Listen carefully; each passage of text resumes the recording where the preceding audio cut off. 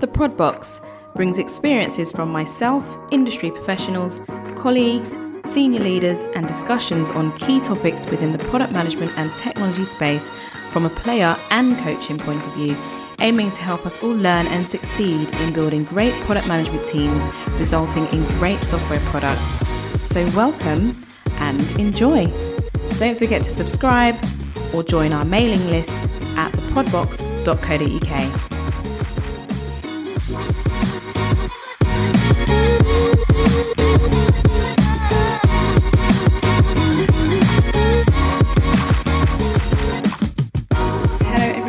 Welcome to the Prod Box episode 2, Bias and the Importance of Testing, Diversity and Inclusion. So as we move to artificial intelligence and machine learning being a key part of our day-to-day lives via Internet of Things and the technologies that we use, there is an ever-growing importance in understanding and working against bias and ensuring our teams are diverse to bring together different thought processes and experience to ensure we are being inclusive in our technology. So we can introduce bias into our products subconsciously as algorithms, products and code written are a reflection of us or whoever's building the software or product to a certain extent, of course. So there are a lot of examples of bias within the world right now, which shows us how bias has affected some products out in the wild. So this episode explores how experiments, testing, and creating hypotheses can avoid these pitfalls. So there are many problems caused by ignoring bias, and there are loads. If you just do a Google, you'll find a few, and not necessarily just related to software. So for example, if you're building a product, a software product, and you're using colours that maybe people who are colourblind can't see or identify with, so it makes them difficult to navigate your software. That's not being inclusive because you're not taking into account people who are colourblind. You have to review the colours that you're using in your software. Or for example, symptom checkers telling women that they're having a panic attack and men that they're having a heart attack. That's bias. You're implementing bias subconsciously without actually thinking about it. Or for example, smartwatches where they're too big for women's wrists, or VR causing motion sickness in women. There are loads of examples, and all of these are caused by inherent bias and a lack of diversity when products are being built. So let's talk first about diversity in product management. So I did a bit of a Google and just Googled what is wrong with algorithms. And a number of articles came up, and I'll read a few of these titles. So we have from the New York Times, artificial intelligence is a white guy problem. We have from the New Scientist, discriminating algorithms, 5 times AI showed prejudice. From Wired.com, photo algorithms ID white men fine, black women not so much. Washington Post, a federal study confirms racial bias in many facial recognition systems and casts doubt on expanding their use. Even more recently, a little bit closer to home here in the UK, with the situation on A-level and GCSE results. So of course, it's 2020, everybody was locked down, coronavirus is taking over the world. So students in the UK didn't sit exams this year because schools were closed following the coronavirus lockdown. So teachers were asked to supply for each pupil, for every subject, an estimated grade and a ranking compared with every other pupil at the school within that same estimated grade. So these were put through an algorithm which also factored in the school's performance in each subject over 3 years. And the idea was that the grades this year, even without exams, would be consistent with how schools had done in the past. And then the teachers' rankings would decide which pupils received top grades in their particular school. So the official body, Ofqual, said this was a more accurate way of awarding grades than just relying on the teacher's assessment. So they found that in England, 36% of entries had a lower grade than the teachers recommended, and 3% were down 2 grades. And I think overall in the UK, so including Scotland, Wales and Northern Ireland, it was about 40 or 45%. So what actually happened was the downgrading affected state schools, so public schools, much more than the private sector.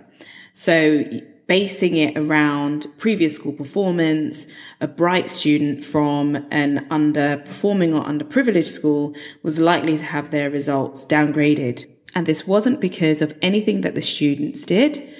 You know, they were bright students. They were predicted a good grade by their teachers.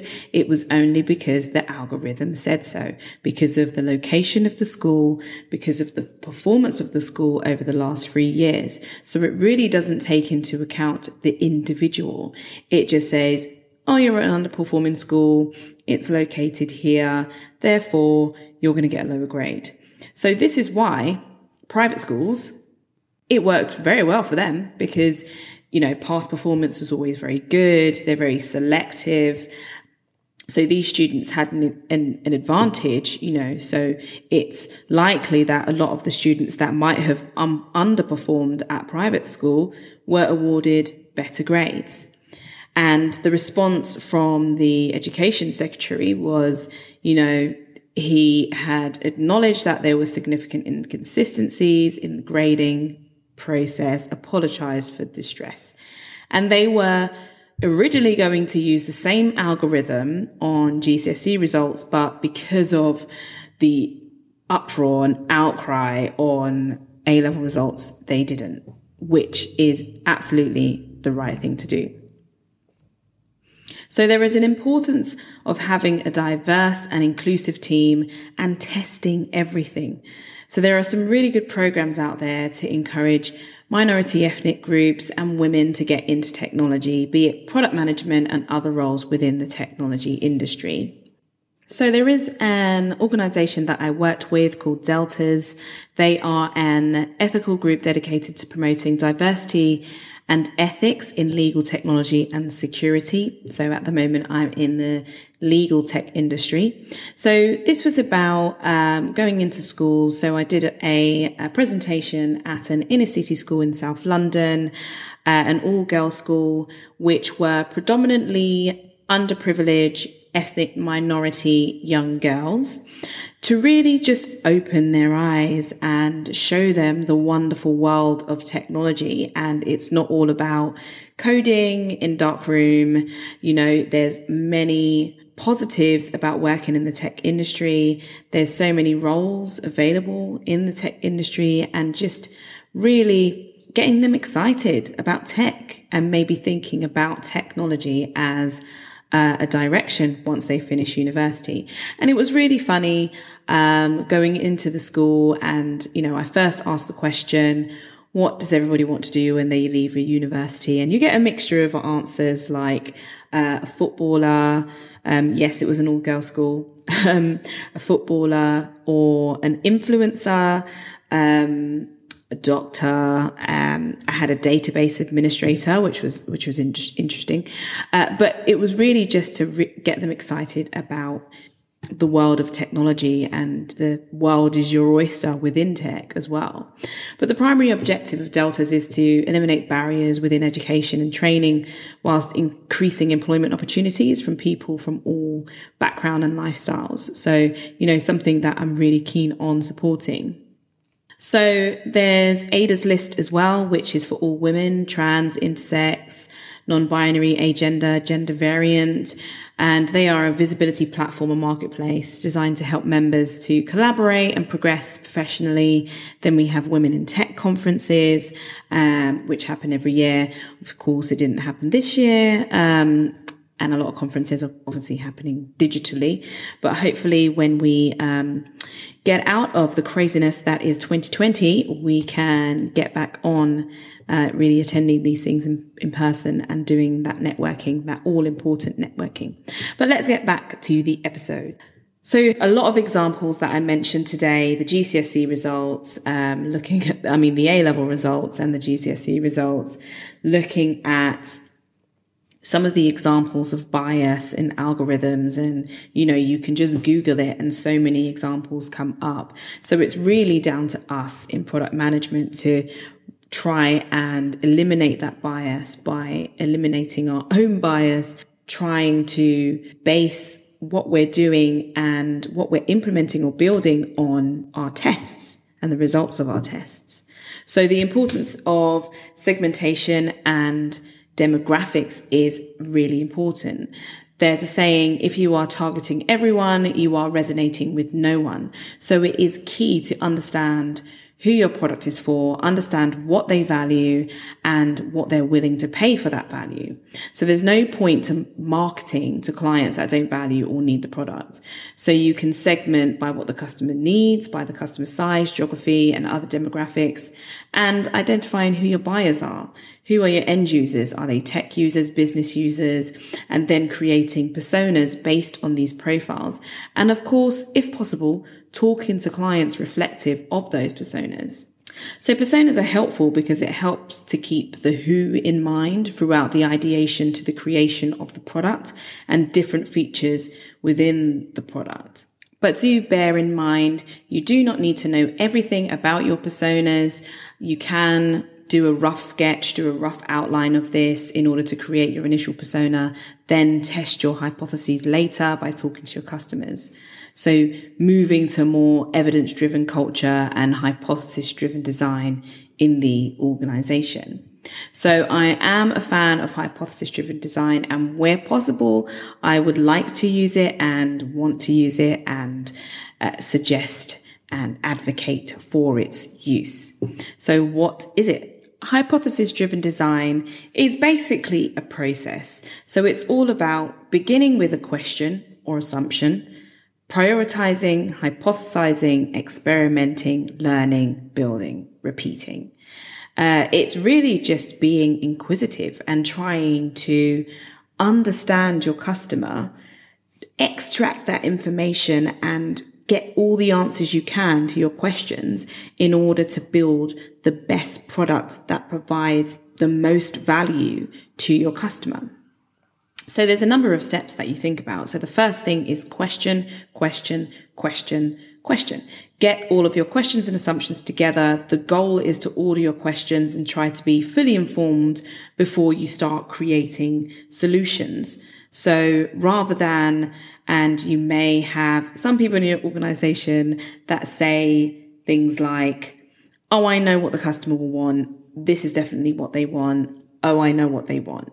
That is incorrect. Do not pass go. Do not collect £200 because you are not the customer. It's the most important thing to remember when you're building software products. You are not the customer. You either know too much or you know too little. So always test and ask the customer, do usability testing, things like that, which I'll talk about later. But the first step is questions. Get all your questions, create, and anything. There isn't a stupid question. Just put them all down on a board and just get all of it out. It might be things like, what features do our customers value the most? Is X feature more valuable than Y feature? How do we improve our user journey on the homepage? How do we reduce the steps on our homepage? How do we improve the user experience? How do we increase engagement on X page so our customers spend longer looking at X feature or whatever it may be? Just get them out. And the next step is prioritizing and organizing your questions based on the value to the user or your perceived value, because actually at this point you might not know yet because you haven't actually tested anything.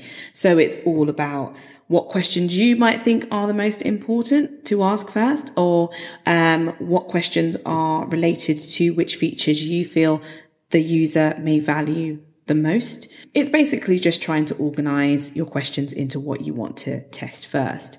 And then you have your first set of questions. Maybe limit it to maybe 10, dependent on how many questions you have, but just prioritize it, limit it. And then you can also phase these. It's iterative as usual. You want to question, prioritize, hypothesize, experiment, and then do it again. Question, hypothesize, because based on learning the first time round, you want to question the second time round because maybe you didn't get it right, based on what you've learned. So it's all about what should we look at testing first. Then we go on to create hypotheses based on the questions and what we believe to be the answer or solution to the question. So a typical hypotheses framework is we believe that X solution for X persona will achieve X question, which is, you can create as many hypotheses as you want and test as many hypotheses as you want. But my suggestion is to limit it. But it's all about just trying to understand the user, trying to understand how they will use your product, creating the hypothesis, hypothesizing the solution, and just testing if you're on the right track, essentially. Once we have our hypotheses developed from our questions, we can identify how we will test these hypotheses. So what experiments we will run. Is it surveys, in-app testing, A/B testing, usability testing, user interviews? Are we doing focus groups? Are we doing tree testing? If you want to use things like a good tool to use for doing tree testing is something called Optimal Workshop. Very good tool that I've used in the past. But essentially you just test. What are your results from your testing? What have you learned from it? You can then start building your product and then continue to test. It's all about testing and discovering and developing. So you may refer to that as using dual track agile because you're doing a discovery phase and a development phase at the same time. And you're doing those iterations. So you're continuously testing and you're continuously developing and you're looping in that feedback from your testing into development, which is a very efficient way to deliver value quickly. So speaking of testing, I just wanted to touch a bit on usability testing and why I find usability testing sessions so useful. They provide so much information. I'm really a fan of qualitative data. So user interviews, usability testing, focus groups, things like that. Quantitative data, you absolutely need to use. You need to measure specific metrics by the usage of your features and get that quantitative data. But nothing beats qualitative data. Nothing beats talking to your customer, really. So I really find usability testing sessions useful because you can create a prototype based on your assumptions or based on previous testing. Get them to tell you how they would expect to use it and get them to tell you what they value most or what features they value most. And, collate all of that data from user interviews and really try and build the best product you can because you're learning and then you're building, then measuring and you're repeating the process and you end up with a product that customers love. So metrics and measurements are crucial, but of course must be approached carefully. So we need to understand how we measure the success of our products. So this is focusing on the quantitative data. Are we looking at percentage of increase of sales, looking at support calls, looking at upsell opportunity? What are we measuring? How do we measure success? Is it retention? Is it engagement? However you choose to measure it, we need to define that. And it does definitely, absolutely play a part in the development of your product and ensuring that your users are receiving the most value out of it. But then you're also aligning your metrics to your overarching business goal. So how do we measure success of our products? But at the same time, how are we recognizing return on investment as well? So one method, which I mentioned in my previous episode, is one metric that matters, which is defined from your overarching business goal. And then you break it down into smaller goals or objectives, creating a sort of metric ecosystem that measures towards the business goal and is aligned to it. So in conclusion, with our growing product portfolio, we need to embed segmentation, demographics, and personas into your day-to-day world of products and what you're doing and how you're building your products. But then you also need to recognize that you can implement bias into your products, and understanding that in order to eliminate that, you have to test everything and talk to your customers as much as possible, incorporating the value and incorporating the business problem without influencing them and implementing your own bias. Secondly, it's very important, I feel, to have a team which is made up of many different people from many different areas of life, walks of life, different experiences, different thought processes, in order to build a rounded product that is inclusive. Thank you guys for listening to episode 2. Please let me know if you have any questions, comments, feedback, and do so via thepodbox.co.uk, and I'll see you next time. Thank you for listening.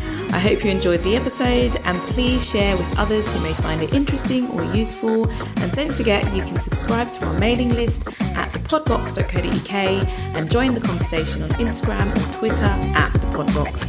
See you on the other side.